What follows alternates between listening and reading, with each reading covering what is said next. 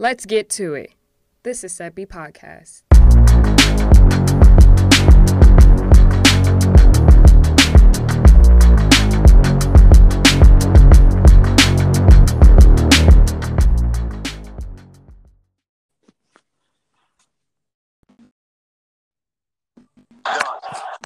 here's Malcolm Brown charging in, no sign yet. And he didn't make it, apparently. Malcolm Brown is stopped on fourth down and one, and the 49er defense hold. And fourth down, watch that line of scrimmage. Watch the penetration by the Niners. That's just guts. They have got to. The Seppi Podcast radio show inside the studios at WNSC yet again.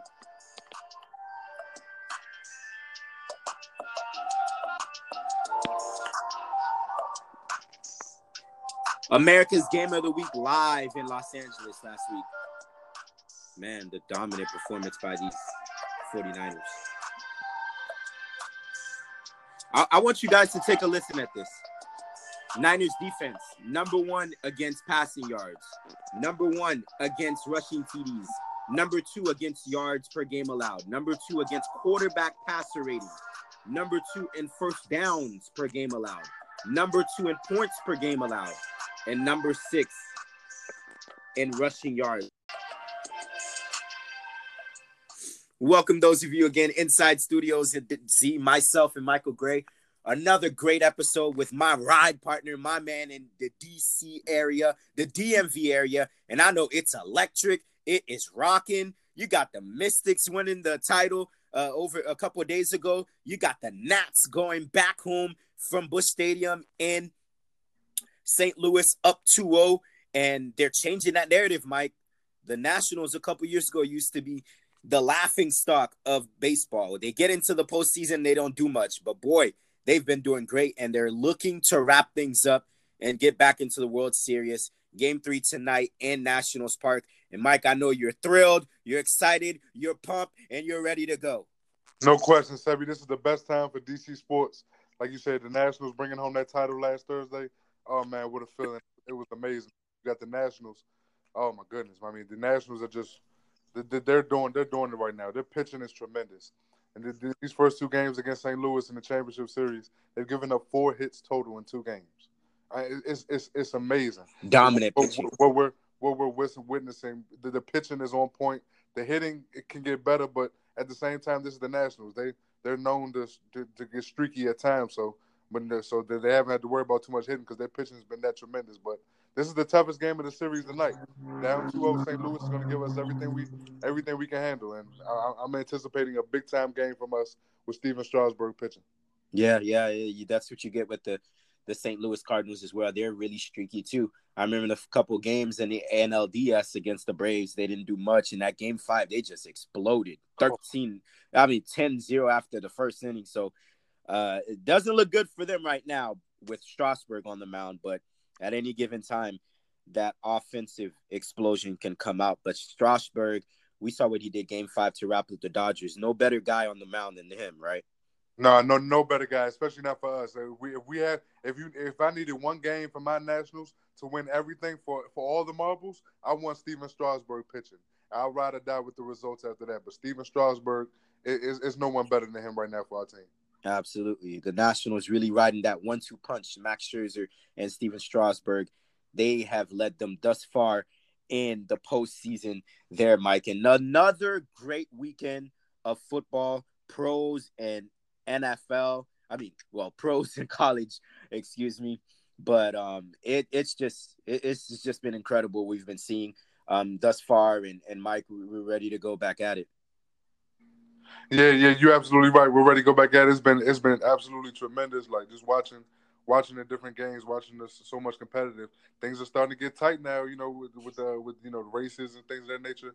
Everything is getting tight because it's getting closer and closer to that time of the year. So it was a great weekend of football, great weekend of sports in general, but especially football. So many competitive games this week.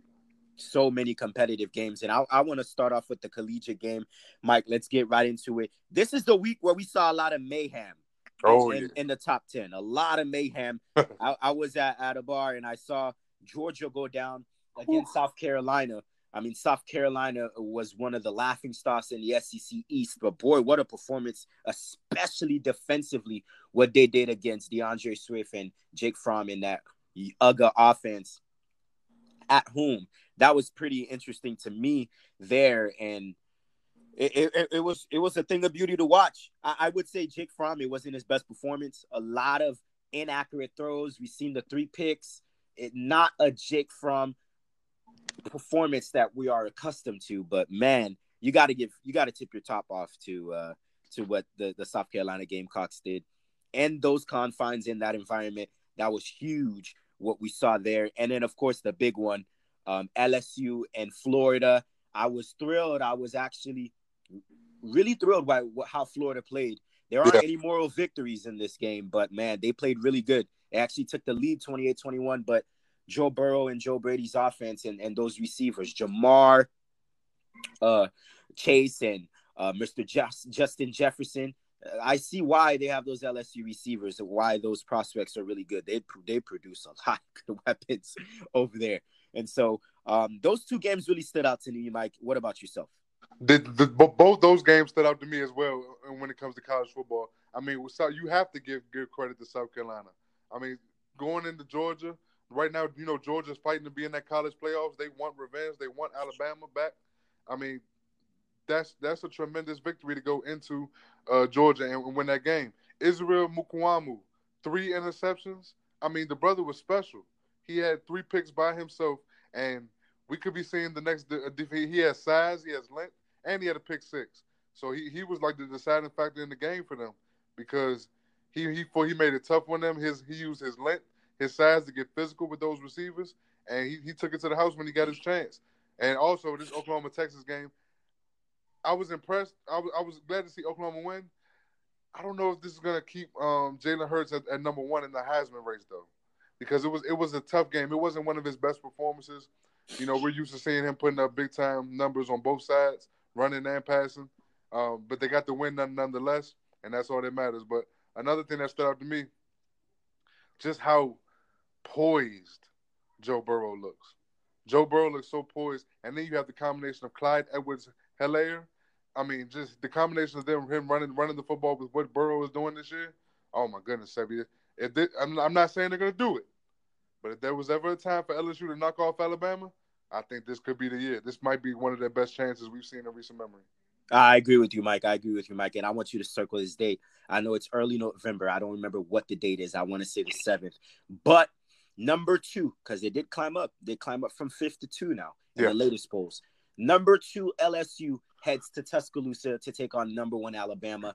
And I'm ready to say this. I think Alabama, of course, has the best receiving core in the country. I think a second would be this LSU receiving core. Jamar Chase and one of my favorite players, Justin Jefferson, to pair up with what Joe Brady and Joe Burrow wants to do on offense is explosive. Mike, I don't know if you see this. Joe Brady is creating plays and schematic plays on a playbook to get these receivers running open routes. That's incredible. These guys are running open routes, and it's just unbelievable. It tells you how just a little coaching does to a good quarterback. I mean, I remember Joe Burrow just a few years ago struggling. And all it took was just a little bit of coaching. And now this guy is right in the thick of things of a Heisman candidate. I think he'd be 1 for me right now if I had to give my voting ballot. But, man, I mean, this has to be the year that LSU gets it done. It's going to be at Tuscaloosa. It's a tough crowd, but I like their chances there as well. And then, of course, you talk about that Oklahoma game. Yes, it wasn't the more impressive game from Jalen Hurts, but I mean, I don't think he'll fall. I mean, he still had 366 yards of total offense, 165 on the ground running, and 230 through the air, and so I don't think his stock is going to diminish that much. Although they did struggle against Texas, which is normal because that's probably their biggest test, stiffest competition in the Big 12. But this guy, CeeDee Lamb, Mike, I think, Mike, that these NFL GMs are going to have a problem coming up in this year's draft because you're going to have to make a decision. if you're gonna pick Jerry Jeudy 1 or Mr. CeeDee Lamb 2. This guy is unbelievable. And what I didn't know about him, Mike, I knew he could take the top off of defense. I know he could take the top off of defense, but he is an exceptional route runner. Yeah. I was looking at the game, and it's just the way that he gets off the line, the way that he manipulates DBs. And coach always told me, because when I played high school, anytime as a DB, a receiver turns your hips, you know you won the route. And that's exactly what I'm seeing with CeeDee Lamb. He could take the top off of the roof. He's explosive. You could put him in a numerous amount of packages, reverses and all that. But this guy's an exceptional route runner. And you saw that, and that continuity between him and Jalen Hurts, college football. Look out. No doubt. And it was the difference in this game. The CeeDee Lamb, what he was able to do, not only just with the route running and being a deep threat, the brother's physical. He doesn't. He rarely goes down on first contact. You need to gang tackle this guy, especially in the open field. I mean, I saw on 2 of his touchdowns, he literally broke a few tackles for short tackles just to get in the end zone. I mean, he's very physical. He's got the total package. He has all the tools in his toolbox every time he gets on the football field. He has it, and you're absolutely right. NFL GMs are going to have a tough time figuring out which route they want to go as far as Jerry Jeudy or CeeDee Lamb. But I'm telling you right now, I don't know if you could pick a wrong player, because but you can't really go wrong with either one of them. Right. You just got to flip a coin on that one there for sure. Talk about Georgia, Mike. They fall from number 3 to number 10. A huge plummet on the polls. That's what happens when you lose to an unranked team. So where does Georgia go from here? They still got Florida in their schedule. They could wrap up that matchup right there will be for the SEC East, and then a potential date in the title game, in the SEC title game against either LSU or Alabama. Depending on how they do in the SEC championship, they can kiss the college football playoffs goodbye this year. It's one thing to lose. It's another thing to lose to an unranked team in a game that you should have won easily. Georgia would have been better off losing to Notre Dame, Sebby. Right. They'd have been better off losing to somebody like that. And, maybe a close game, and you could say two top 10. Well, Mike, I mean, at the end of the season, that resume right there, that's what might save them, if anything. There you go. And it would have looked better, 2 competitive teams. But then you got this unranked team that came in your house and beat you. That looks bad. I mean, the only way you have to, barring a miracle, barring some of the top teams like LSU, Alabama, barring any one of those teams losing one game and being a consistent route, at least 3 or 4 of those teams with 1 loss in their record, and you going in and the only way that I see them making the SEC, making the college football playoffs, is that they win the SEC championship and they do it in a convincing fashion. That's the only way I see it, because right now they're on the outside looking in, obviously dropping from 3 to 10. They're not even in the conversation. So right now they just got to continue to dominate, move past this, and dominate and get prepared for the SEC tournament, because that's their only hope to get into the college football playoffs. I know there's 3 conference GMs and commissioners that don't want to hear that, the SEC bias, if Georgia were to pull that off. Right. The Big 12, the Big 10, and the Pac-12 wouldn't want to hear that. Right. So for sure, that's why I believe they need to expand this college football playoff from here. Florida, what they did in LSU, I was impressed. I was very impressed. They got that big tight end, number 84 Pitts, who had a huge game. I think in the first half, they didn't have an answer for him. And then in the second half, the other Jefferson on the game, he really put on a show. And this Kyle Trask guy showed me something. And Death Valley and those type of environments on a Saturday night, not a lot of teams have success throwing the football. And I thought methodically what they did is good. I like what Dan Mullen did, switching both quarterbacks, Emory Jones on running plays and Trask on other plays. I just thought the defense that really came in, only allowing 9 points per game, obviously faced the best offense they faced all year in their schedule. But they really let down and disappointed them on the road. So for the Gators side of the equation, where do they go from here? Well, they continue to get better, continue to build off of this, because like you said, Trash surprised me as well. I wasn't expecting that type of performance, but I knew that they needed him to excel and really play at a high level in order for them to have a chance, because we know how electric this LSU offense is. So yeah, he definitely surprised me and definitely because they were nipping tuck, Sebi. They were nipping tuck. They even took the lead. They were back and Right. forth every They time. did. Every Yep. time Joe Burrow and this LSU offense went down the field to score some points, Florida was right down the field moving. The biggest difference in the game was that interception that Trash threw in the end zone, down 7 in the fourth quarter. And that was just a poor read. It was a poor read. It was a bad decision, and it cost them the game. It cost them all the momentum that they had as far as the team goes. So, they were very impressive. I think they'll move past this. I think this defense is legit. They just went up against a juggernaut of an offense with LSU. So I think they continue to move on, continue to play at that high level, and who knows, maybe they can stay in that top 10 by the end of the year. Yep. The Gators are looking against Georgia. That's probably their biggest schedule.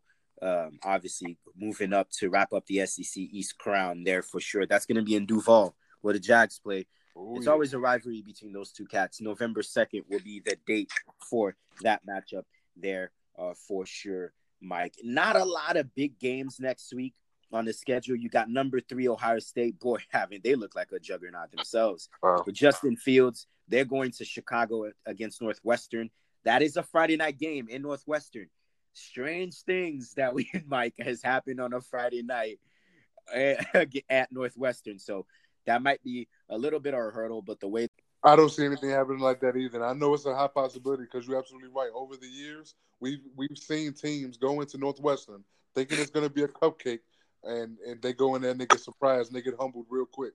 So I see Northwestern possibly being competitive for some of this game, but for the most part, this O State team they're just too much. They're way too much for this team, and I expect them to win convincingly.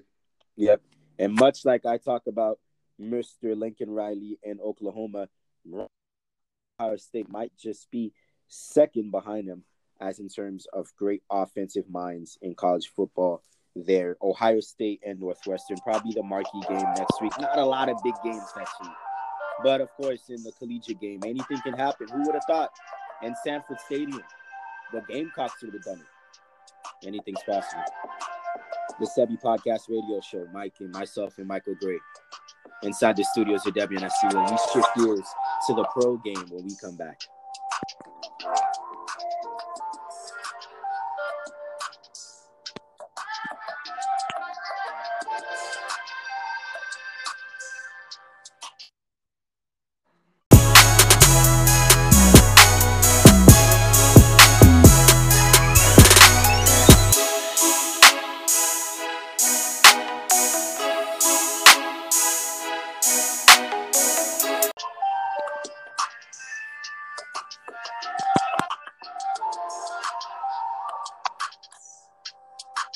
Welcome back again for our second segment today inside the studios of WNSC, the Sebi Podcast Radio Show. We turn our attention here to the NFL here. And my initial preamble when I first started this 49ers defense, one of the key things that I took away, this 49ers defense, they ain't nothing to mess with, Mike. They're really good.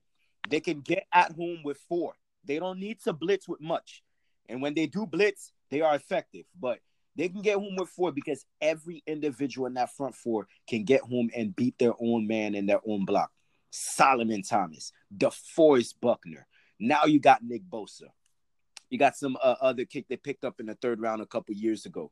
And then they rotate guys too. And they got 7. They can go 7-man, 8-man deep in that front 4. And then you got Quan Alexander in the middle. And you got guys making plays like Richard Sherman and others in this back end. The 49ers was one of the real eye-opening things I saw in LA this week. I have nothing to add to that other than this.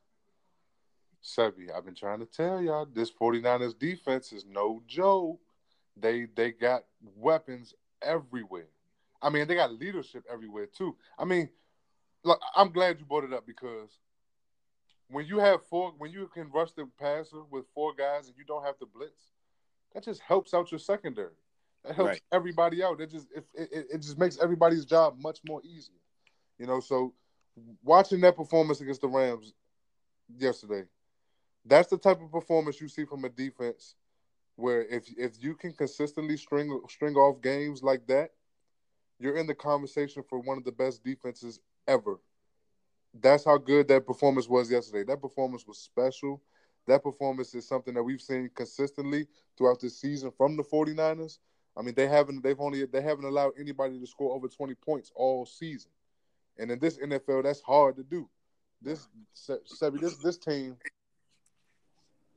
Jimmy G is in a great situation. He doesn't have to do too much as far as, he doesn't have to sling the ball and put up 30 a game. He almost can just make sure he put up 20 points, and you pretty much won the game if you're San Francisco. All over. Like, this defense from top to bottom, Quan Alexander, Richard Sherman, Ward, the D-line, of course. I mean, they're all over the place. They're everywhere. It's special to watch them. I just want to see them continue to get better and better. Yeah, definitely. Now you got the 5-1 Seahawks. Now we'll get to them later. And then you've got the 49ers. These are the two teams that I picked to come out the NFC West. I predicted a Super Bowl hangover. People laughed at me. I want to laugh at them back when they So now I've been saying this. The Super Bowl hangover thing is real. It's not a myth. It's not a curse. It's reality, because there's only been, in the last decade, Mike, there's only been one team to repeat as a conference champion. So that was the Seattle Seahawks in 2013 and 2014. So it's hard. It's really hard. And people laughed at me. So what I see with this 49ers team, they're really good. And what I learned is that for a young making of a team, a game like that goes a long way, because they showed that they can win ugly. You get all these wins that the defense shows up. You get offensive explosions by Jimmy G, Matt Breida on offense, but they showed yesterday that they can win ugly. And I mentioned those points when I first started. We heard the soundbite, that fourth down stance at the goal line, and then all those numbers I threw out. This defense is second ranked. All of those stats I threw out. Number 2 against allowed in first downs. Number 2 against the run. They are number 6 in rushing, allowing rushing touchdowns. I mean, this defense is absolutely good right now in second rank. That's another thing to watch out. And Mike, they've got Carolina, they've got Washington. We could be moving to September with this team's undefeated at 8-0 going into the bye week. So this is really good for John Lynch and Kyle Shanahan and what they're doing out there in the Bay Area in San Francisco. And so if the 49ers defense is second ranked, then the Patriots defense has to be top ranked, because this defense right here, Mike, number 1 in almost all stats. Pretty much the stats that the 49ers are number 1 at, the Patriots are number 2. I mean, this defense is unbelievable. And unlike Mike, I know you're not happy to hear this. There aren't any more victories, but I was pleased by what I saw with that Giants defense. They were undermanned. They had a plethora of injuries, but to come out there to hold their own in Foxborough, to have it a 1-score game with 9 minutes to play at Foxborough, and then of course the Patriots did the Patriot way thing, and they just pulled away. But I was pleased by what I saw. There aren't any more victories, but there's a lot of things I think Pat Shurmur and this Giants organization, especially with this defense, how they played, can take from this moving on forward. But this defense, Mike, for the Patriots, unlike with Houston, their defense is led with J.J. Watt. With the Chargers, I mean, not the Chargers, with the Bears, you've got Khalil Mack as the man. This defense is led by Mr. Stephon Gilmore, an all-pro cornerback. He's playing lights out, Mike. He's playing like the all-pro that he got selected last year. Nobody wants to throw on his side, and when you do, you're not successful. And so I like how it is. And unlike Jalen Ramsey and these other top corners, he doesn't play on one side. He moves around, and whatever side he plays in, that side is immediately taken care of by just Mr. Stephon Gilmore. I think right now, if I had a vote, he'd be my Defensive Player of the Year because of what he's done. And I haven't seen a corner do that.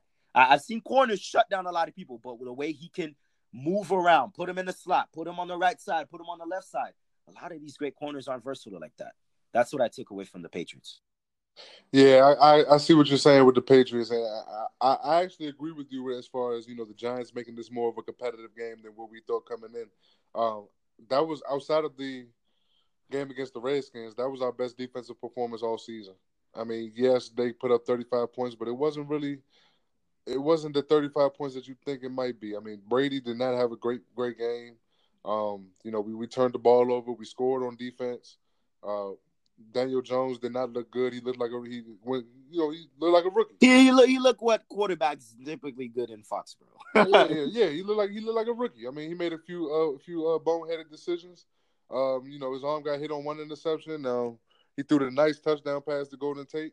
It was what I expected. I mean, I didn't expect him to go in there and duel Tom Brady, but I was very impressed with how our defense played. We played very well. It just we turned the ball over too much and gave them too many set them up with too many great positions to score points that the final score ended up looking how it was. But I don't think the final score told the whole story about that game. You had to actually watch that game to see how close it was. It was very competitive. But you're right, the Patriots. The reason why the Patriots will always be legit as far as this defense this year is because of championship pedigree on every level on that team. Like you have Stephon Gilmore, then you have the McCourty twins, then you got the leadership in the linebacking core, then you got the D line just continue just wreaking havoc. I mean, this team, Bill Belichick just finds a way to find players to put them in this system and thrive, and it's something that's been carrying them for the last 20 years or so. And you're right, this is one of the best defenses Brady has had since his early first 3 championships. That's how special this defense is.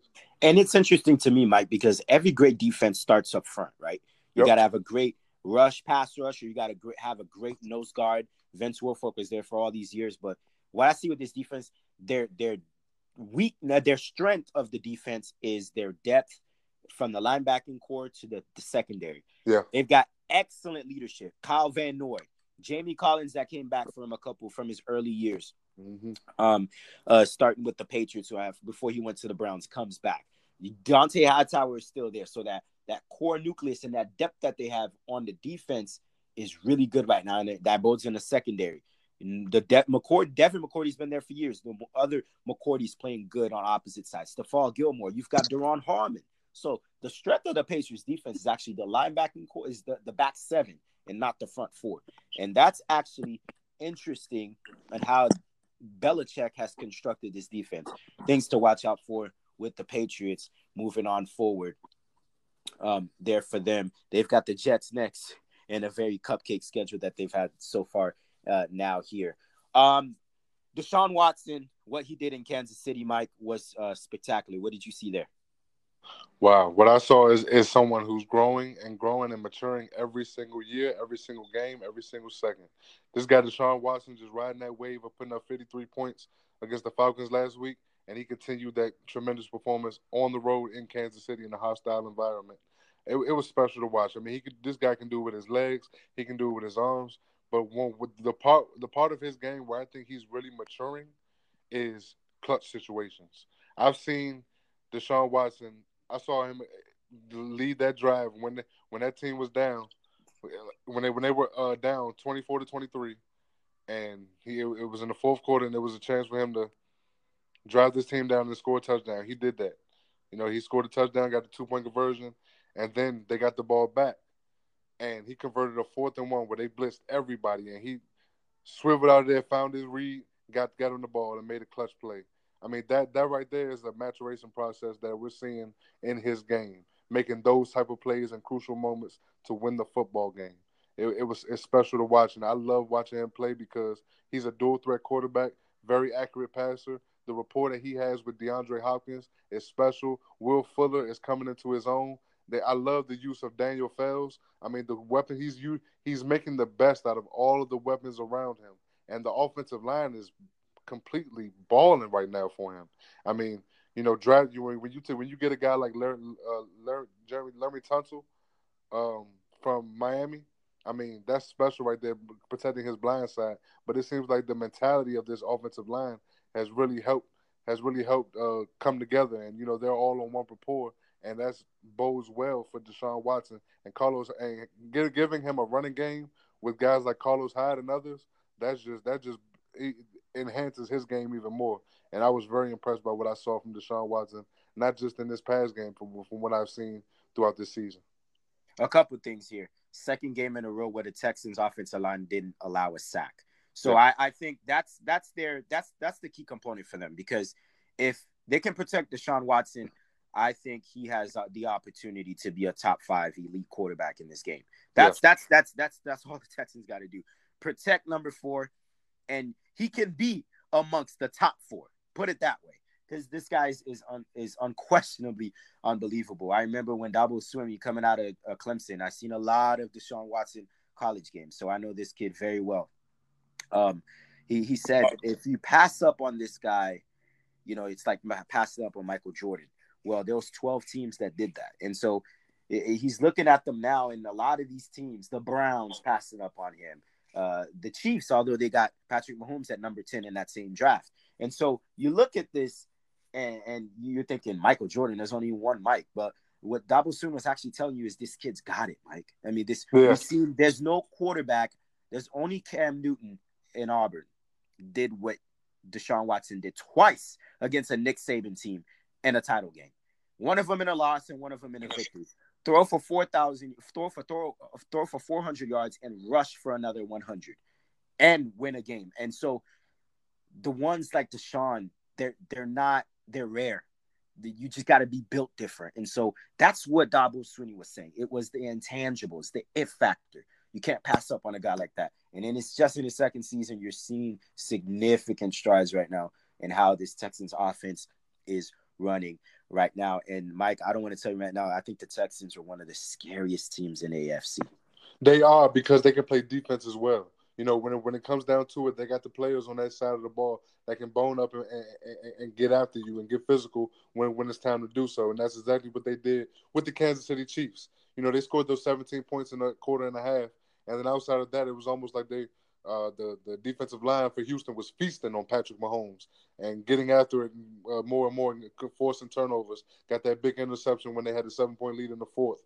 And that huge turnover right before halftime, forcing that fumble, which I thought was a terrible play call by Andy Reid. I never understood passing the ball in your own red zone with 27, 30 seconds left, knowing you're not really going to score anything. We might as well run the ball. But that definitely, those big turnovers really changed the game for them and turned it into a situation where they have a great chance to win. So you're right. This defense can help them, and you give this Deshaun Watson this type of defense and this type of momentum that he's on right now.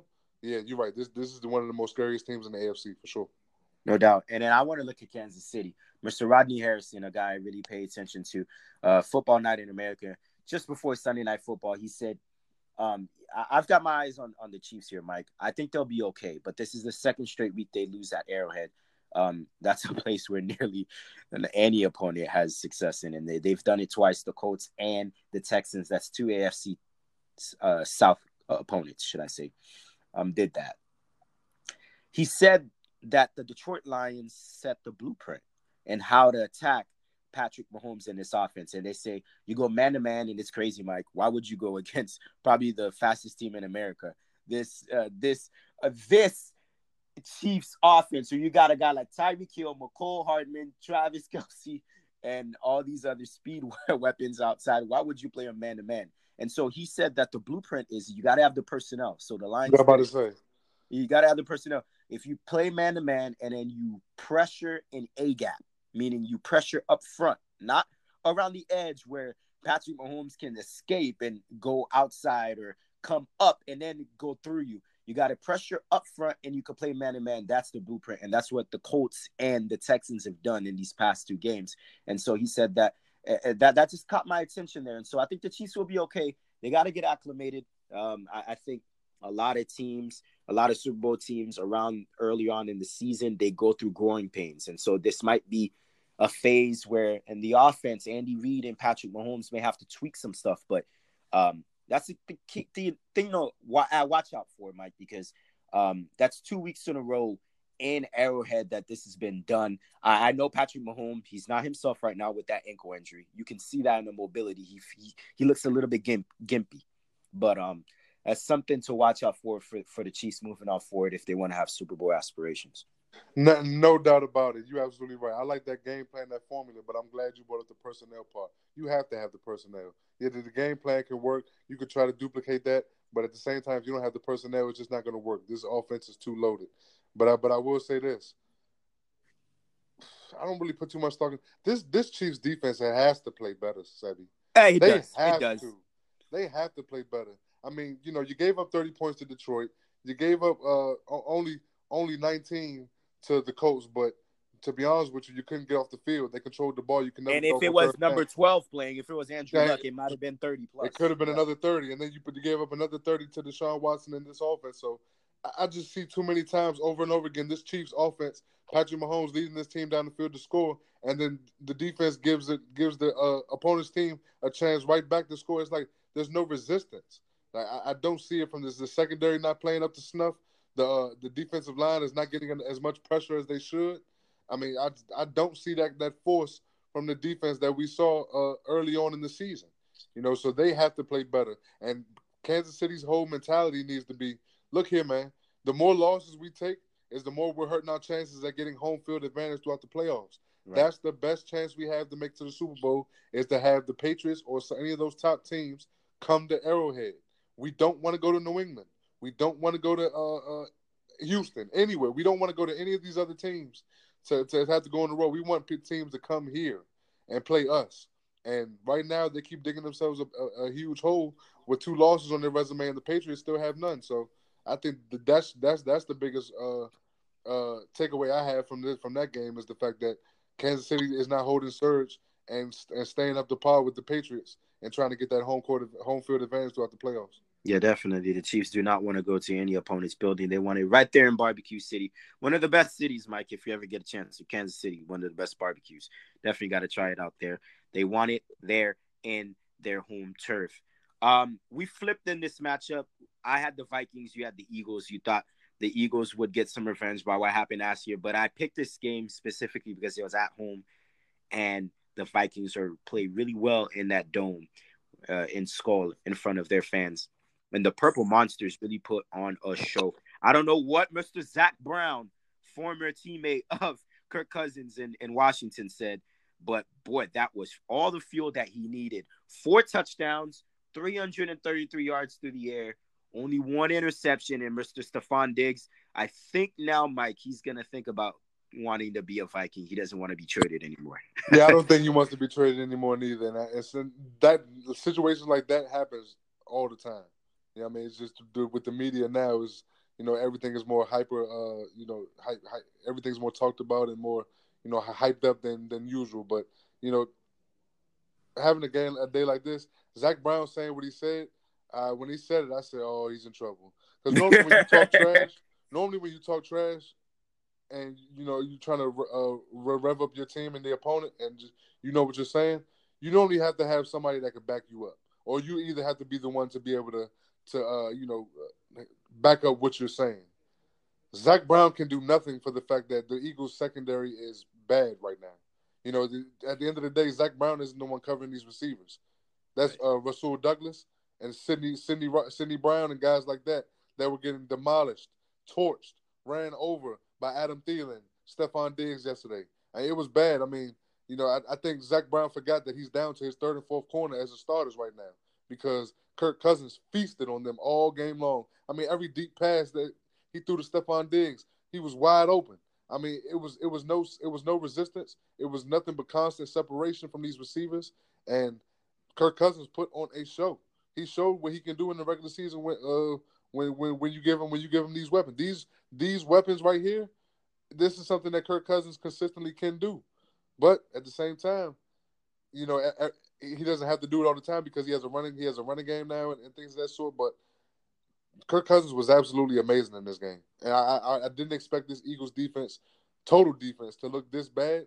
But I also expected Carson Wentz and this offense. I'm tired of these slow starts, Sebi. I'm really tired of these slow starts. It's a consistent, reoccurring thing over and over again, and it's against great teams this year. It's shown it's gonna hurt them and bite them where it hurts, and it's hurting them all season long. Their 3 losses have come from having those slow starts and trying to pick it up in the second half against Detroit, against Atlanta, and against Minnesota. It doesn't work like that. You got to start off fast. You got to come out with a better start. You're absolutely correct, Mike. I mean, when you talk about the Eagles, what they want to do is these slow starts aren't helping Carson Wentz. You got Week 7; they're 3-3, and now the Cowboys are 3-3. A lot of Philadelphia fans know how much Cowboy Week means, and so they're headed to Big D, and they can't afford any more slow starts. That's for number one top seed in the division right there, and so a lot of things at stake this upcoming Sunday night, and so. When you look at Carson Wentz in this offense, they're frustrated. They can't run the football. They can't move the ball. They got to punt. And then in the second half, they want to make these comebacks, which they've been successful in. But you cannot win games like that. It's frustrating for Carson Wentz. It's frustrating for Doug Peterson because what the Eagles thrive themselves on is they want to be able to earn first downs, Mike. And when that first down happens, that's when you can see Doug Peterson kicking into gear that no huddle offense that really tires up a defense. And so they haven't been able to do that because they haven't been successful on third downs. So that's the key for the Philadelphia Eagles moving on forward. So definitely got to keep our eyes on that. Seattle, Mike, what they did, this is the second time in the first 5 weeks they've been able to travel east and to win in an Eastern time zone time against the Cleveland Browns. Now everything was going against them. I mean, Odell Beckham making great catches, Nick Chubb running the football, but of course, when it mattered most, Baker Mayfield threw 3 interceptions. The plays that Baker Mayfield are gonna throw, Russell Wilson, as great as he is, won't make those plays. He engineers yet another game-winning drive, another comeback for the Seahawks. Now they're 5-1 in a very competitive NFC West, Mike. And Russell Wilson right now has to be the leading candidate for NFL MVP honors. Without a doubt, the way he's playing, the way he's leading this team, we thought this team was there. Well, not me and you, but a lot of the experts and NFL aficionados out there thought that once the Legion of Boom was gone, that was the end of this team. It seems like Russell Wilson has elevated his game year after year after year, and it's a reason why he's gotten the contracts that he's gotten over his career is because he's continued to evolve and with the game and evolve and be creative in how he comes about the game. And I just love watching him every year after year. And, hard work, they say hard work pays off. Well, he puts it to fruition every single year because he puts in the work, he gives the time, and he makes it happen. And, now being in the prime of his career, literally the franchise of Seattle on his shoulders, I mean, it's special, man. You got to tip your hat off to him and what he's done with the Seattle Seahawks. Oh, no doubt. I mean, Russell Wilson is unbelievable. We talk about some of the scary teams in the AFC. There is nobody more scarier than the Hawks in the NFC. I don't think they're going to sneak up on anybody. And everybody knows how good Pete Carroll and Russell Wilson is, that continuity together. But just the way that they're playing football right now, and there used to be a time where the Seahawks would win because Russell Wilson wasn't making mistakes. Now they were earning and winning games because of the play of Russell Wilson. Right. So it's just unbelievable to watch. That 12th man, travels with them, whether at home or away. And Russell Wilson is the catalyst in doing that job. And it's just unbelievable what they've done so far. The Seahawks, I mean, they've got my eyes wide open because if you're an NFC opponent, you do not want to be able to play those Hawks in any circumstances there. And then, of course, comes the so-called America's team, right? The Dallas Cowboys. And so it's not looking good, Mike. This is Mike feels like Stephen A at the moment. That's how he feels. All right. And so on Stephen A's birthday, there's no better feeling than Mike and Michael and Stephen A right now. Oh, no. They're hating the Dallas Cowboys, but it's not looking good, Mike, right? The Cowboys were my pick to win the division. Started 3-0. I mean, they were flying in all cylinders, right? Then, of course, a 3-game losing streak. They come into this game, with a team that they're supposed to win, right? Now, I didn't know Sam Darnold wasn't going to play. If I had known that, Mike, I might have thought differently about my pick last week. I didn't know that Sam Darnold was going to return in the lineup. And obviously, you saw just the emotional boost that it gave that offense. Not knowing number 2 and Luke Falk was your quarterback, but 14 was back under center for them. That's where Adam Gase, the so-called quarterback whisperer, can start. You see the playbook. Guys like Le'Veon Bell getting passes out of the backfield, running the football with this line. And guys that these skill position players like Robbie Anderson can get loose. That 92-yarder that he had that blew the game open early. So Sam Darnold coming in that offense was a huge boost for New York Jet fans. But man, I don't know. I don't know what happened, Mike. I really don't know what happened. I knew the Cowboys was gonna come, and I did point this out. I said I knew the Cowboys were gonna get back to their identity, and that's running the football. 29 carries for Ezekiel Elliott. They weren't going to have 12 that they did in the Packers. I assured you they weren't going to run the football for only 12 times. They were going to run the football and play smash mouth football. But the Dallas Cowboys, Mike, haven't been the same since Tyrone Smith went down. Cameron Fleming, a backup, hasn't been the same. They're beat up in that offensive line. Zach Martin is banged up. He didn't play much. And so they don't even have their center in Frederick. And so Dak Prescott and what relies on this elite Dallas offense running the football in this offensive line, they're hurt right now. And so that right there, along with the play of the offense, who's looked anemic in their first 3 games, hasn't looked good. And then this defense, where's that pass rush that we all talked about, right?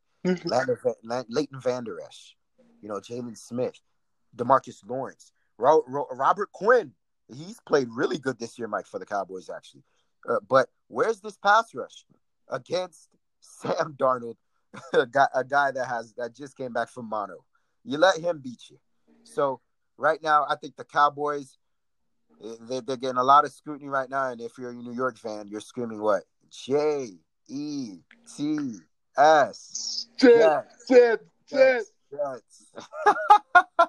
What'd you see, Mike?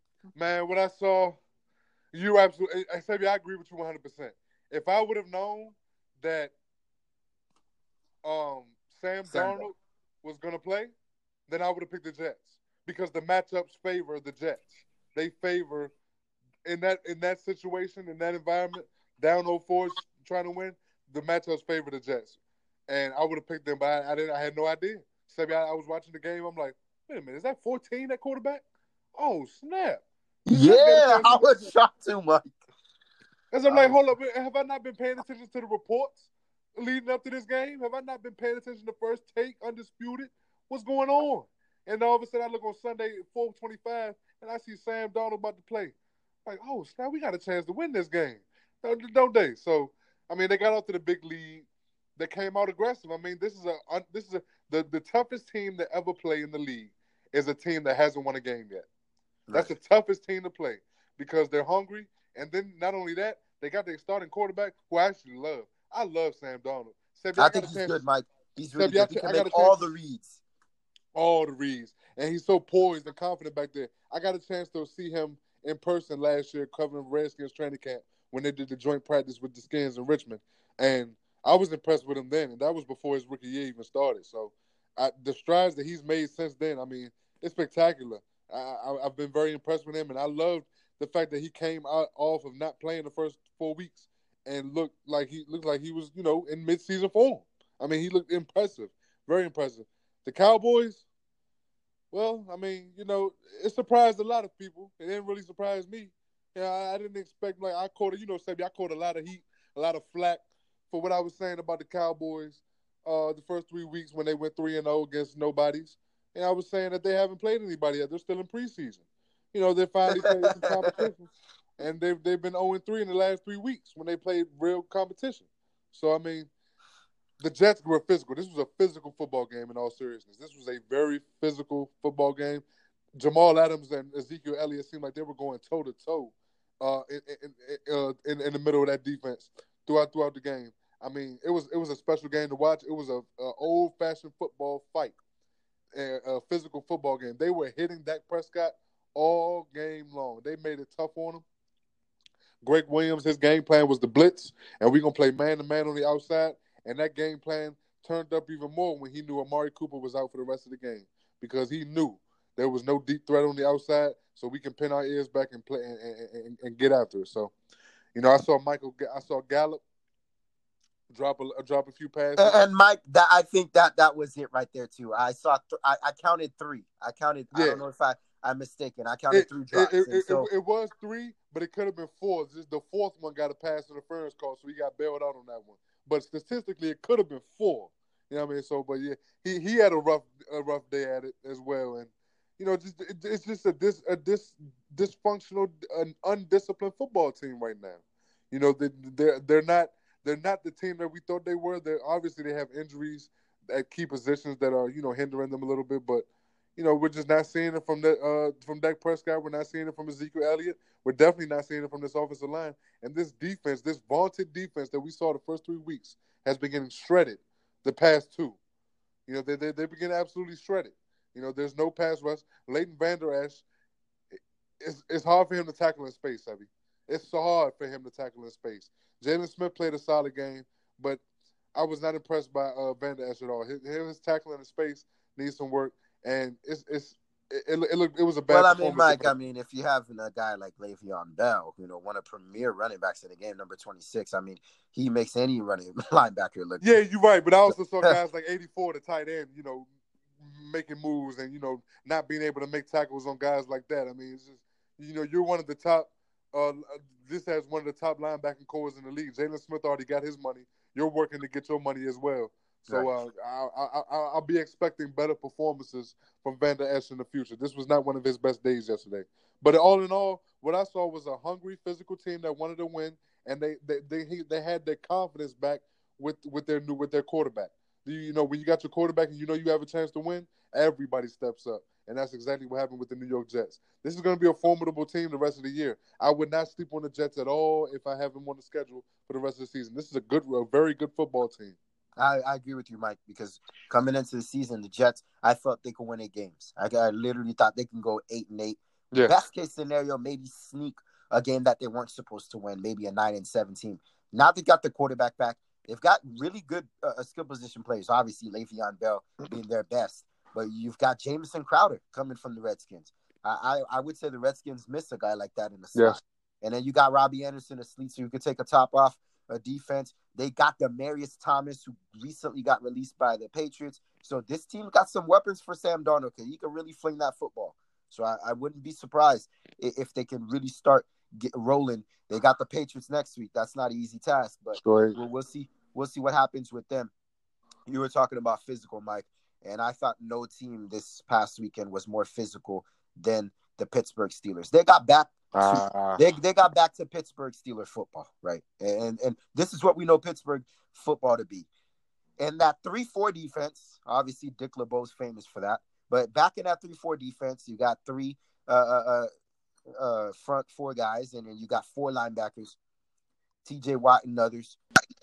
And this defense right here really helped out a young quarterback. What a performance! Mike, what a performance! 75% of the fans in Los Angeles were Steeler fans. It felt like a home game. First of all, the game was played in a soccer stadium because the Chargers were still waiting for their new stadium with the Rams, their joint stadium per se. But it felt like a home game for the Steelers. Juju Smith-Schuster playing his college games in USC, a homecoming for him. And so they felt comfortable. I thought this team had a chip on their shoulder, Mike. Came in the game 1-4. They knew how important this game was. Phillip Rivers, Keenan Allen, this offense, I was very disappointed. Obviously, I have Melvin Gordon on one end. I was disappointed in that. But thank God, Mike, I'm in a PPR league, and I started Mr. Devin Bush, who I knew was your pick for Rookie Defensive Player of the Year. Sebi, this brother is special. He just has it. We talked about the it factor with Deshaun Watson, right? This brother, Devin Bush, has the it factor. Thank God I started him. And it's special to watch, man. And man, he can cover.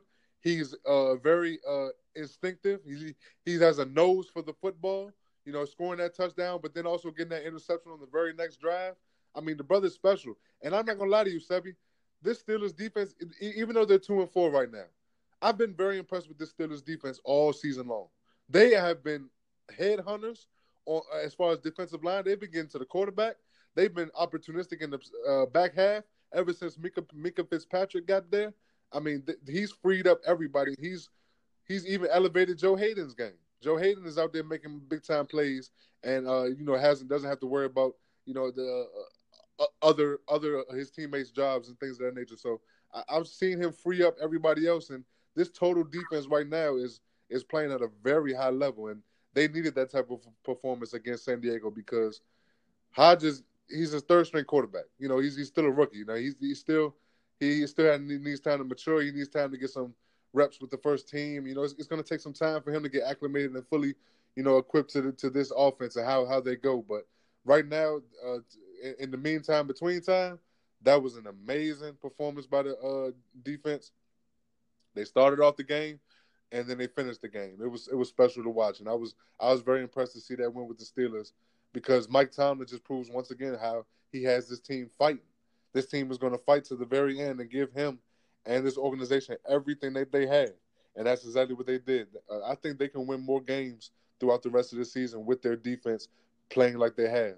And I'm telling you, Sebi, this is reminding me of the defense we saw back in Ben Roethlisberger's early days. Yep, absolutely, Mike. And the assertion of Minka Fitzpatrick definitely helps with the Pittsburgh Steelers because this is a guy that can cover. Absolutely. Yes. 11th overall from Alabama. I remember Nick Saban in an interview said he haven't seen anybody like Minka Fitzpatrick. And that's saying something. Talked to him. He talked to him, one-on-one, and he told the coach, and he said that, why did I scout you? Why did I scout you? Why did I bring you to a proud, rich tradition here in Tuscaloosa, Alabama? He told Coach Saban that you've never seen nothing like me. And then so that's high praise for a guy like that. And obviously, being under the shadows in Miami, under that heat, you don't really get to be known. But now I think in Pittsburgh, he could really make a name for himself from a depleted secondary that could really use some reinforcements. And so that's what Minka Fitzpatrick has done thus far. But Mike, I think we're way past the Killer Bees era, right? That was I thought that was cute. You had Ben, Bell, and Brown, the triple Bs. I mean, no team could say that they had the best running back and the best receiver and arguably one of the top 5 quarterbacks in one team. And the Pittsburgh Steelers had that for 4, 5, 6 years, actually, right? So I think that's way past our times. And we thought that the Pittsburgh Steelers throughout those years, elite offensively, rather pedestrian defensively. And so that's not Pittsburgh football that we know. You think about Pittsburgh, you think hard-nosed physical football, you think about the steel curtain, right? And I think that's what they're getting back to. So that we're way past the Killer Bees era, right? The offense obviously has to, the guys have been traded and they've got to get new guys. I think Juju can develop as your number one, but they need some more nucleus weapons. 119 total yards for Connor on the ground, but that helps as well. But I think the Steelers got to get back to their identity and their DNA, and that's that front. That's that 3-4 defense that Dick LeBeau has left for all these years. You got to play excellent defense up front. Guys like Casey Hayward, T.J. Watt. Mm-hmm. I mean, these guys came to play. Devin Bush now, and wait till Ryan Shazier comes back. You want to say what tandem has the fastest linebackers in the game? Shazier and Bush. The league look out. And so I think that bodes well for them, Mike, because what's been the Steelers' kryptonite all these years? The Patriots. And so they purposely drafted guys like Shazier and Devin Bush, guys that can match up in space for guys that can get over the middle, the Edelmans of the world, the Amendolas, that they couldn't cover, And so they had to draft in that need because they just couldn't cover over the middle and these little shifty wideouts. Where now they got 2 guys, assuming when Shazier comes back, of course, that can do that. And the Pittsburgh Steelers are looking to get back to their identity. And that's what Pittsburgh football is. Amongst all of these clouds that's going over Mike Tomlin and trade rumors, I think the Pittsburgh Steelers can hold their head high on defense because you got to help a third string quarterback. He's not a first string. He's not a second string. So you don't expect much from him. So until the offense gets kicking into gear, the defense has to be the calling card. And to be honest with you, Sebi, the only problem they have on offense is at the quarterback position, but that's only because they're on the third string. They can actually run the football. they can actually because that's we're used to seeing that from Steelers football as well. Well, I mean that's an elite offensive line, maybe the best in the AFC. For sure. This is one of the best offensive lines in football, and probably one of the top 2 best run blocking offensive lines in football. This O-line can get it done, but also you got James Conner, you got Bell. They have running backs that can make it happen. And really suffocate a team because with this great defense that they have right now, if you can run the ball, control the clock, time of possession, that can win you some games and really buy you some time and sneak up on some teams that you probably had no business beating. But because you control the time of possession, and then you play the great defense that they've been playing all year, forcing turnovers. I mean, Sebi, I'm not gonna lie to you that I'm not counting Pittsburgh out just yet. Yeah, not Pittsburgh out. The way that the Browns have been very inconsistency in the NFC North. We know how good the Baltimore Ravens are, but they haven't looked impressive.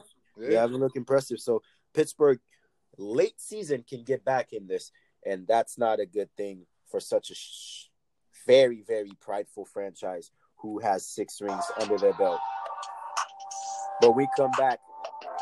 We'll make our Week 7 picks. Gotta make up Week 7 picks. This time I look in the gear. I'll try to make sure Mr. Sam Darnold plays, right? So we don't have any hiccups like that. Inside the studios of WNSC.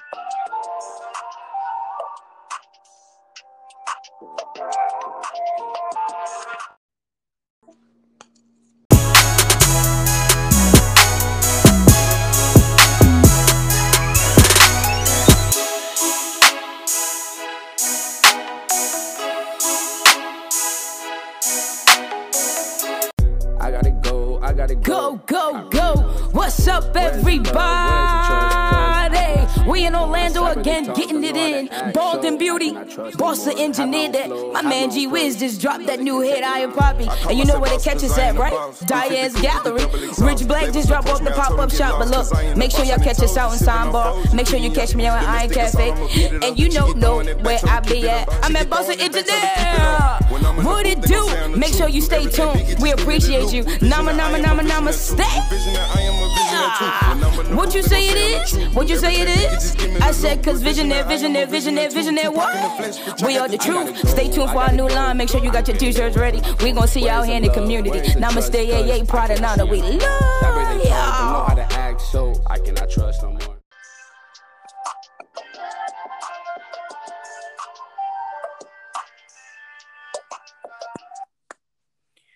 And we're back here inside the studios at WNSC. Myself and Michael Gray back at it again here on our third and final segment here today on the Sebi Podcast Radio Show. But first, of course, before we get to that, our last segment today, guys, is proud and sponsored by, that's right, that's absolutely correct. That is RDV Sportsplex. RDV Sportsplex, the largest sports complex in Central Florida, hands down, and it is not even close. Miss Stephanie Org has invited everyone in the community for all of your fitness needs. We're talking floor hockey, ice hockey, figure skating, basketball courts, barbells for weightlifting gyms. We're talking about indoor swimming, tennis rackets, and tennis fields outside. You want it? We've got it here for you. And an acre of 38 square feet wide. Miss Stephanie Org has said, this is the place for you. RDV Sportsplex, telling myself, Sebi, or Michael Gray from the Sebi Podcast Radio sent you. We'll be back here in 10 seconds here.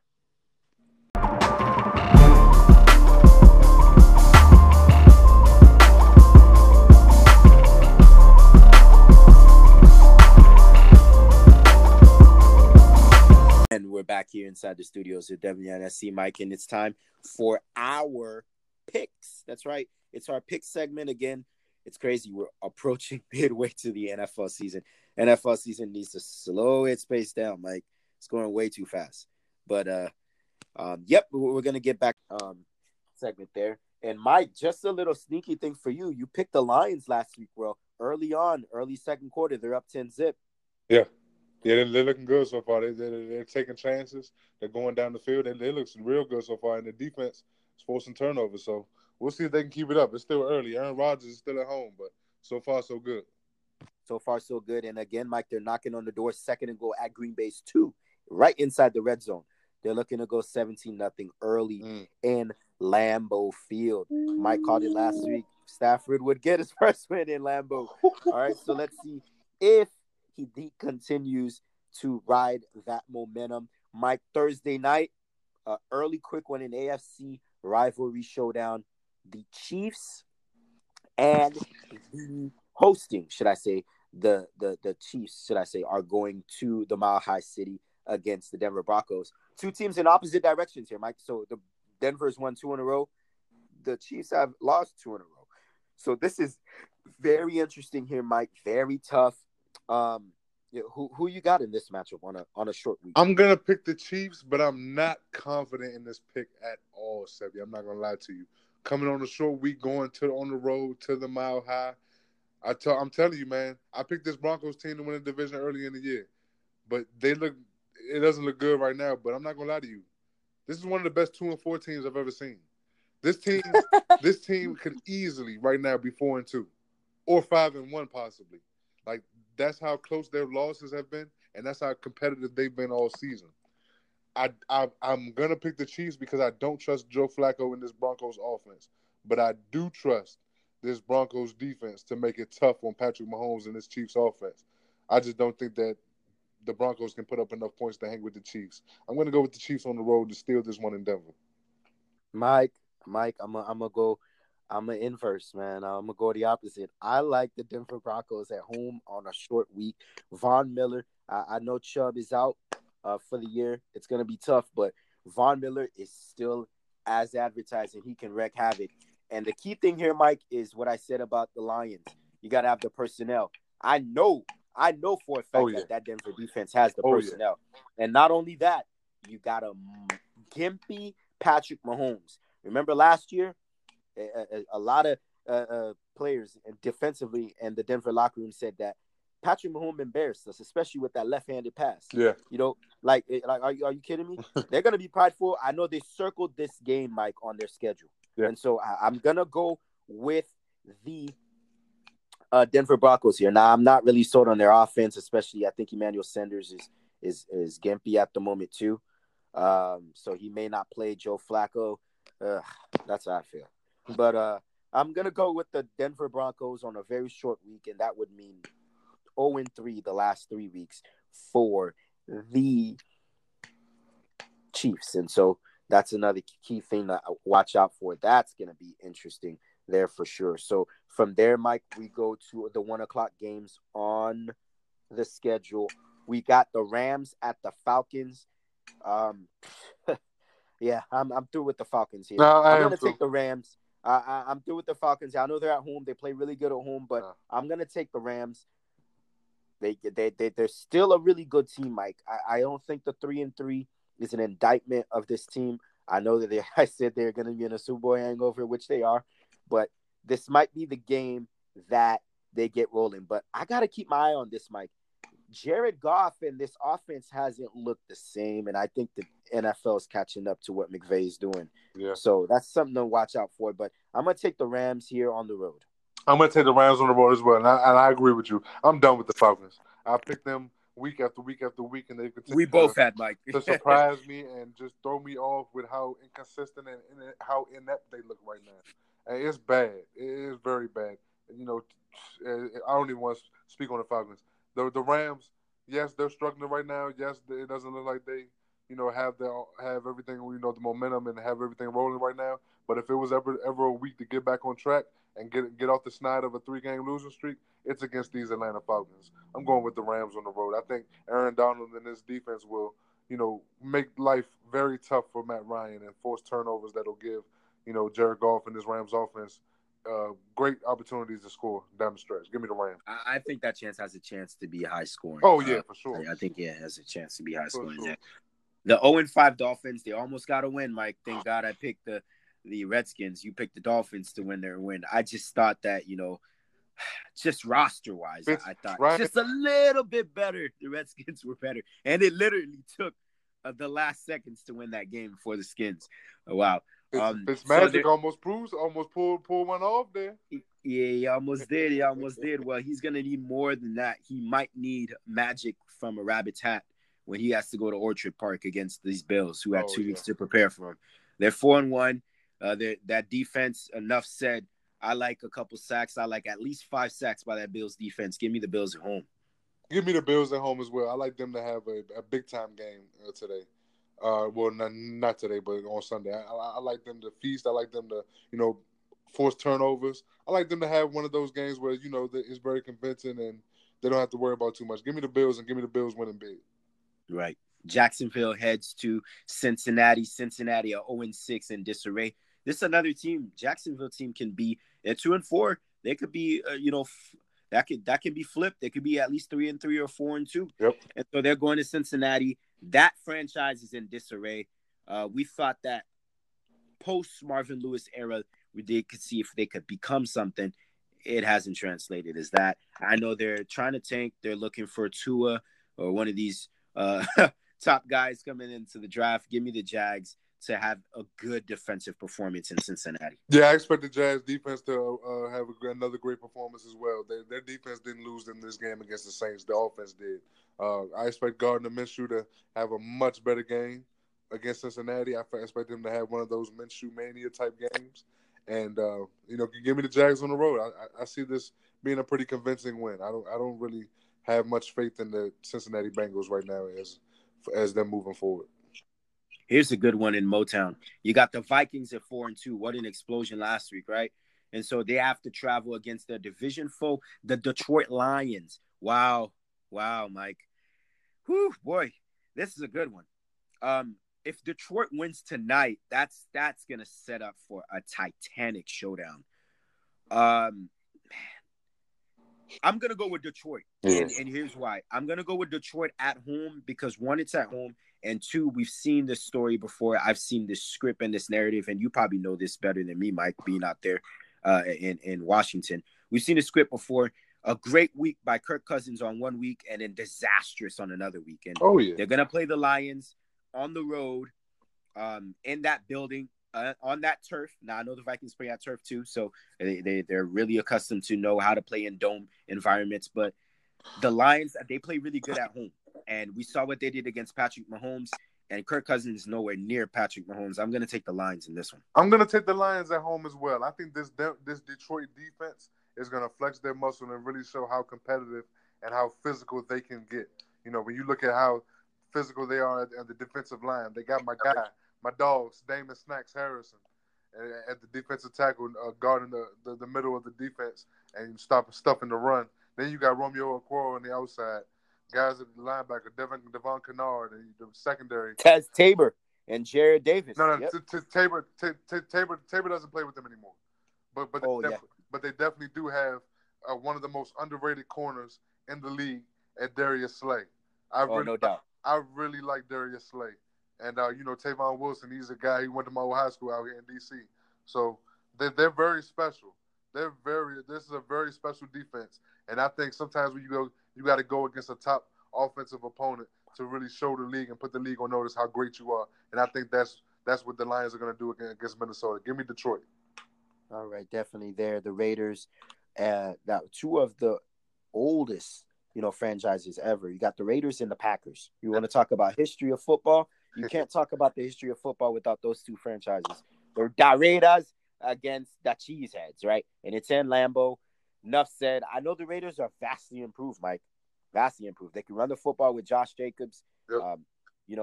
Gruden has been competent thus far. And this defense, with Pharrell up front, with guys making plays, they've been actually pretty good. But it's in Lambeau. One team has Aaron Rodgers. The other team has Derek Carr. Give me the Packers at home, especially if they lose tonight. Yeah, give me the Packers at home. This Packers team coming off a loss is terrible. I'm not saying they're going to lose against Detroit, but what I'm saying is this Packers team is tough to beat at home in general, and I don't see Oakland. Oakland's been playing very good football lately, very good football, and I've been impressed with what I've seen from them so far, and it's just a juggernaut when you're going against Aaron Rodgers and this Packers team. I think the defense is going to rise up, and I think they're going to make plays. Give me the Packers. The Packers there for sure. Here's another good one, Mike. The Texans, red hot Texans, right? So they're going in Indianapolis. That's not an easy game at all. And the Colts had 2 weeks to prepare. They didn't play last week, so 2 weeks to prepare against a divisional matchup. Whew, boy, this is tough. I'm gonna go with my gut here, not my head. My head tells me Indianapolis at home, but I'm gonna go with my guts. I'm taking the Texans on the road. They're a small underdog, but the way that they've been playing, and I think in the fourth quarter, if Deshaun can have the ball in his hands last, he can make something happen. Give me the Colts at home. This Colts team is very physical. It's a very special bunch. I love the offensive line. I love the running game with Mack and Hines and those guys. Jacoby Brissett has been playing very good football. You know, they really control the clock. But this defense is physical. This defense gets after it, and they can make things happen. I think they'll get after Deshaun Watson. They'll get enough hits on him. They won't contain him or slow him down or anything like that because it's so hard to stop this guy. But at the same time, I don't think he'll put up the electric performance that we've been seeing from the last couple of weeks from him. Give me the Colts at home. I think they ride that wave and continue winning. That's a good point, Mike. This Texans offensive line is getting good for 2 weeks, but they're gonna play a very good front against a weak offensive line. Not Laremy Tunsil, but the others. So that's gonna be very interesting there. Here's another good one: the battle of the top quarterbacks in the draft. You got number 1 overall pick, Kyler Murray, going to the Meadowlands to play your Giants, right? Daniel Jones and the Giants, Mike's Giants. So you got Kyler Murray on one side, Daniel Jones on the other. It's at home. Give me the Giants. I was very impressed by what I saw last week. Hopefully that can translate to this game. You don't know what you're going to get with the Giants week-to-week basis, but right. I'm going to take the Giants here. But I will say this, the Cardinals, they can put up numbers. Yes. And Cliff Kingsbury and Kyler Murray, they're starting to get that offense that they really want, that high-powered offense. They're starting to get that into gear, but I think it doesn't start this week. I'll take the Giants. I'll take the Giants at home as well. I think that hopefully we get some of our weapons back as far as, possibly Saquon or, Evan Ingram or Wayne Gallman, Sterling Shepard. Hopefully we can get some of our weapons back to, help Daniel Jones out in this game. But I'm going to go with the Giants as well. I think our defense is going to step up and play a little bit better. And I think offense we're going to put it all together, and Daniel Jones is going to have a pretty good football game. Give me the Giants at home. Mike, you like defense, right? Love it. All right, I know you do. You want to see that 49ers front four in Washington, D.C.? I know you'd love to see that. Oh, yeah, sure. So the 49ers are going to land over Maryland against the Redskins, who are 1-5. That's enough said. The spread is 10. Give me the 49ers to cover. I think this front four will create havoc for anybody under center. That includes Colt McCoy and Case Keenum. Give me the 49ers in big. Give me the 49ers as well, but I think this is going to be a much more competitive game than people are giving it credit for. I think this is going to be a very close football game. I think this Redskins team under Callahan is much more physical. They said that they want to get the ball to AP. They want to run the ball more. They want to go downhill. And look what they did against Miami Dolphins. 23 rushes for AP, 118 yards. I mean, he was physical. He was special. And look to see more of that. I don't know how successful they'll be against San Francisco running the ball, but Adrian Peterson will be going downhill, and they will be giving him the ball often. I think this will be a very close, competitive football game, but I'll give the slight nod to the 49ers. Slight nod to the 49ers there for sure. There, the Chargers, very disappointing at 2-4. They're playing the Titans at 2-4, Mike. Whew, this is two teams that literally got me scratching my head right now. The Titans, we know the Chargers, they've been battle tested, but also, they've had problems and injuries. Derwin James and Melvin Ingram and others.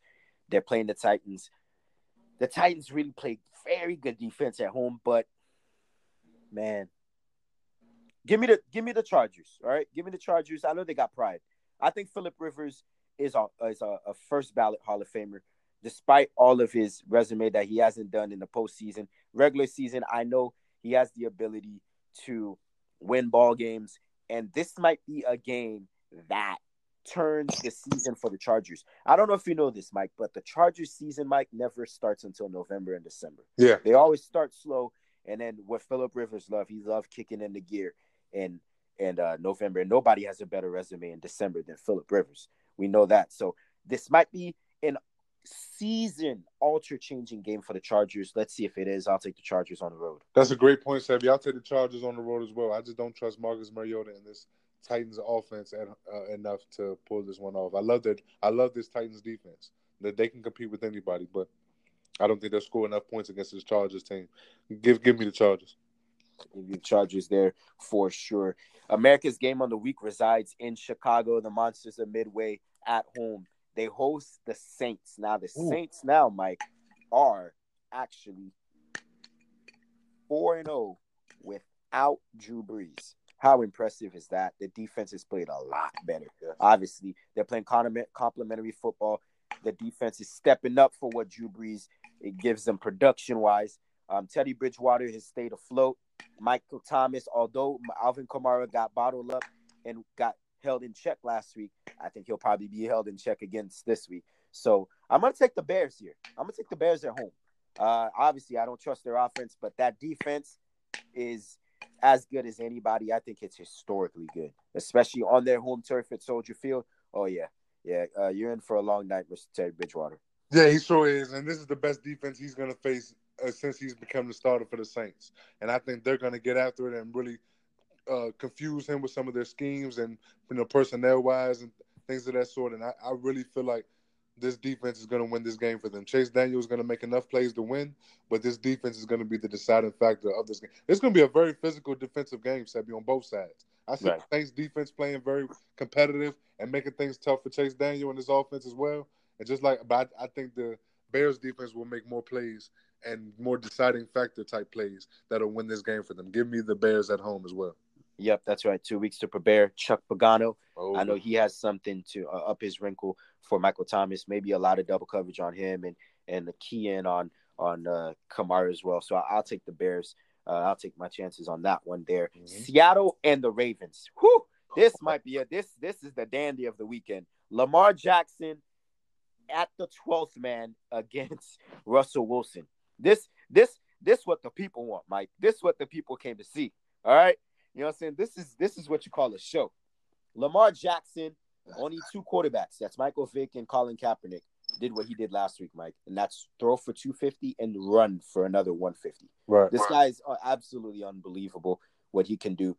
The talent is through the roof.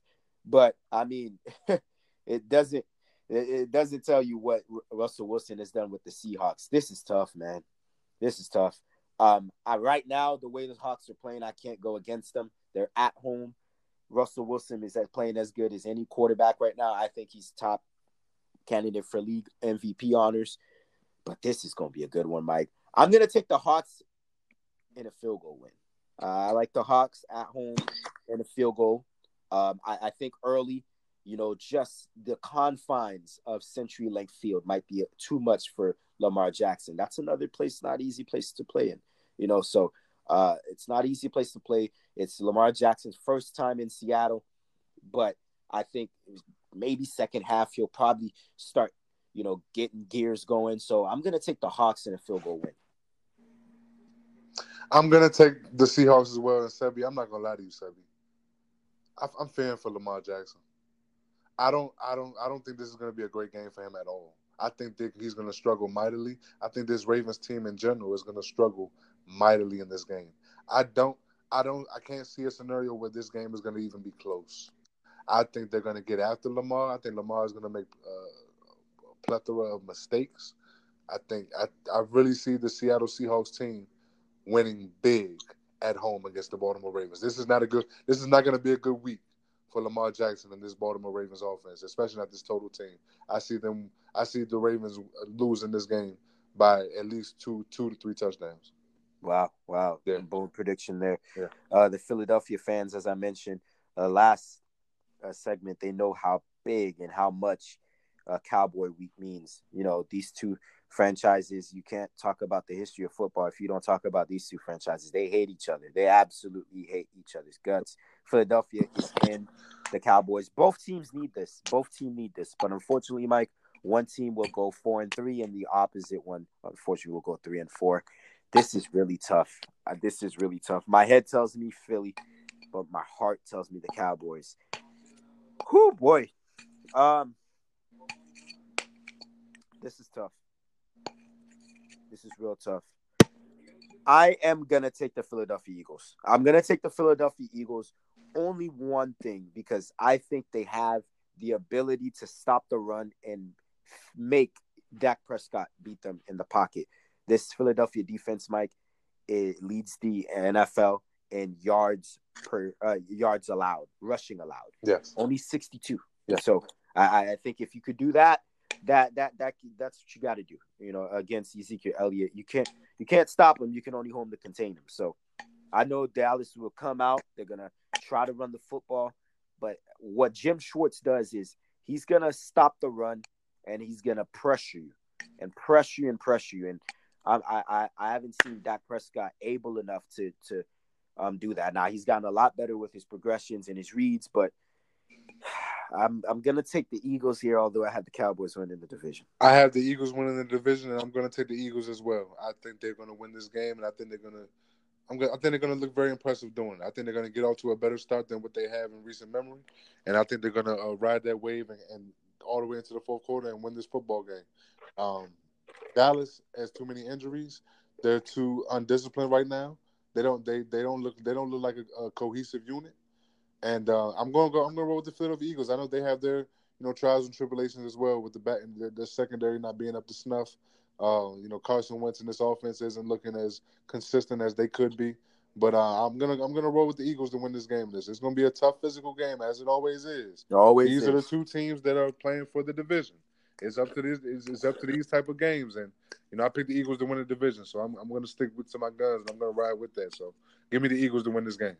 You make a good point. The trenches is always a big thing, and Dallas is hurt up front. So you're going against Barnett and Graham and those guys. You got to be able to block them. So things to watch out for in that matchup. Monday Night Football, that wraps up Week 7. I'm looking at the spread here, Mike. I see the Patriots are favored against the Jets by 10. Now, as a Patriot fan, I'm going to tell you this, Mike. We always play the Jets. And it's always a dogfight. Oh, yeah. Always a dog, especially in that building. Right. In the Meadowlands. And so it's 10 points. And from what I saw last week with the Jets, boy, I think they can cover 10 points. I think that's a lot to lay with the Patriots. But you just never know because it's the Patriots. They're 6-0, the league's top-ranked defense, of course. And the offense hasn't looked what it is. I think they're still in the learning curve at the moment.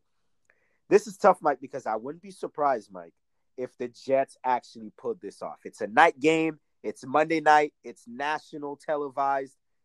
Sam Darnold is back. I know the crowd is going to be into it. The Jets got great fans. I hate them, but they got some great fans.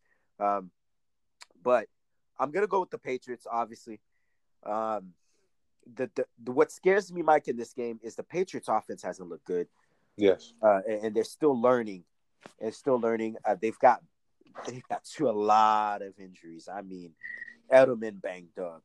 I think they were joking around that they need Gronk back to come from the Fox analyst, and he's joking around. I think they need him back. And so Josh Gordon banged up last week. And so that's where I think the Jets defense can hang around in a football game. And potentially Sam Darnold can go against this stiff defense, which is pretty tough as well. But it's gonna be a dogfight. I think it's gonna be low scoring. Actually, I'm gonna take the Patriots in a close one, probably by a 3 or 6 point margin. But to lay 10, I think that's a lot. Jets, Jets. I'm telling you, man. I feel more confident about this pick than probably any other pick that this week. I feel like the New York Jets are gonna win this football game, Sebi. I do. I think they're going to beat the Mike, I have a weird feeling as well. I have a feeling that they're going to ride that wave of getting their first win of the season. Sam Darnold coming back has added some extra juice to this entire team on both sides of the ball. And I see them making big-time plays and winning this game. And to be honest with you, Sebi, I see something else. I see the Sam Darnold and this Jets offense maybe exposing the Patriots defense a little bit, just a little bit. I think they might pick on find some holes in that defense and find some open spaces where most teams haven't been able to find.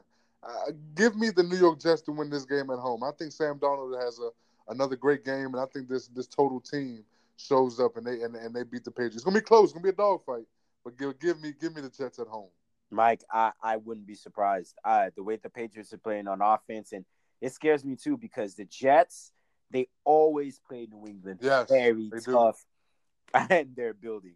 It's always a dogfight. But I mean, the Patriots got to lose sometime, right? And yes, they do. They're 6-0. They're coming hot. It's a night game. It's national televised, everything, Mike. And so they got to lose. They got to lose sometime. So we're definitely gonna keep our eyes on that one for sure.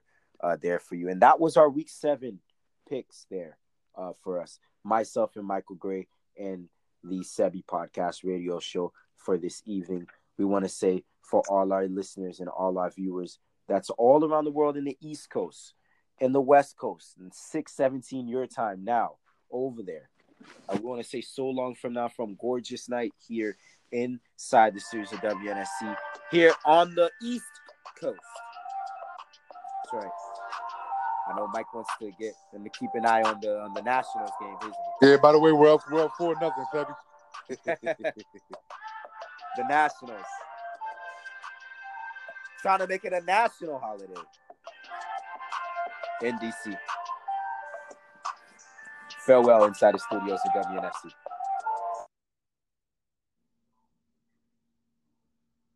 You've missed some of our recordings or some of our episodes? Have no fear. The Sebi Podcast experience is still here. You can check us out at our website at sebipodcast.info. Again, that is sebipodcast.info for any of our audio segments on Spotify and iTunes, and some of our streaming visuals on our YouTube website and links there at sebipodcast.info. Some cool merch. If you want to DM us and send us all of your email requests, we'll be sure to get them here on the Sebi Podcast experience. And remember, folks, whether you're listening on air or viewing online, Sebi Podcast is wherever you go, and that is the slogan.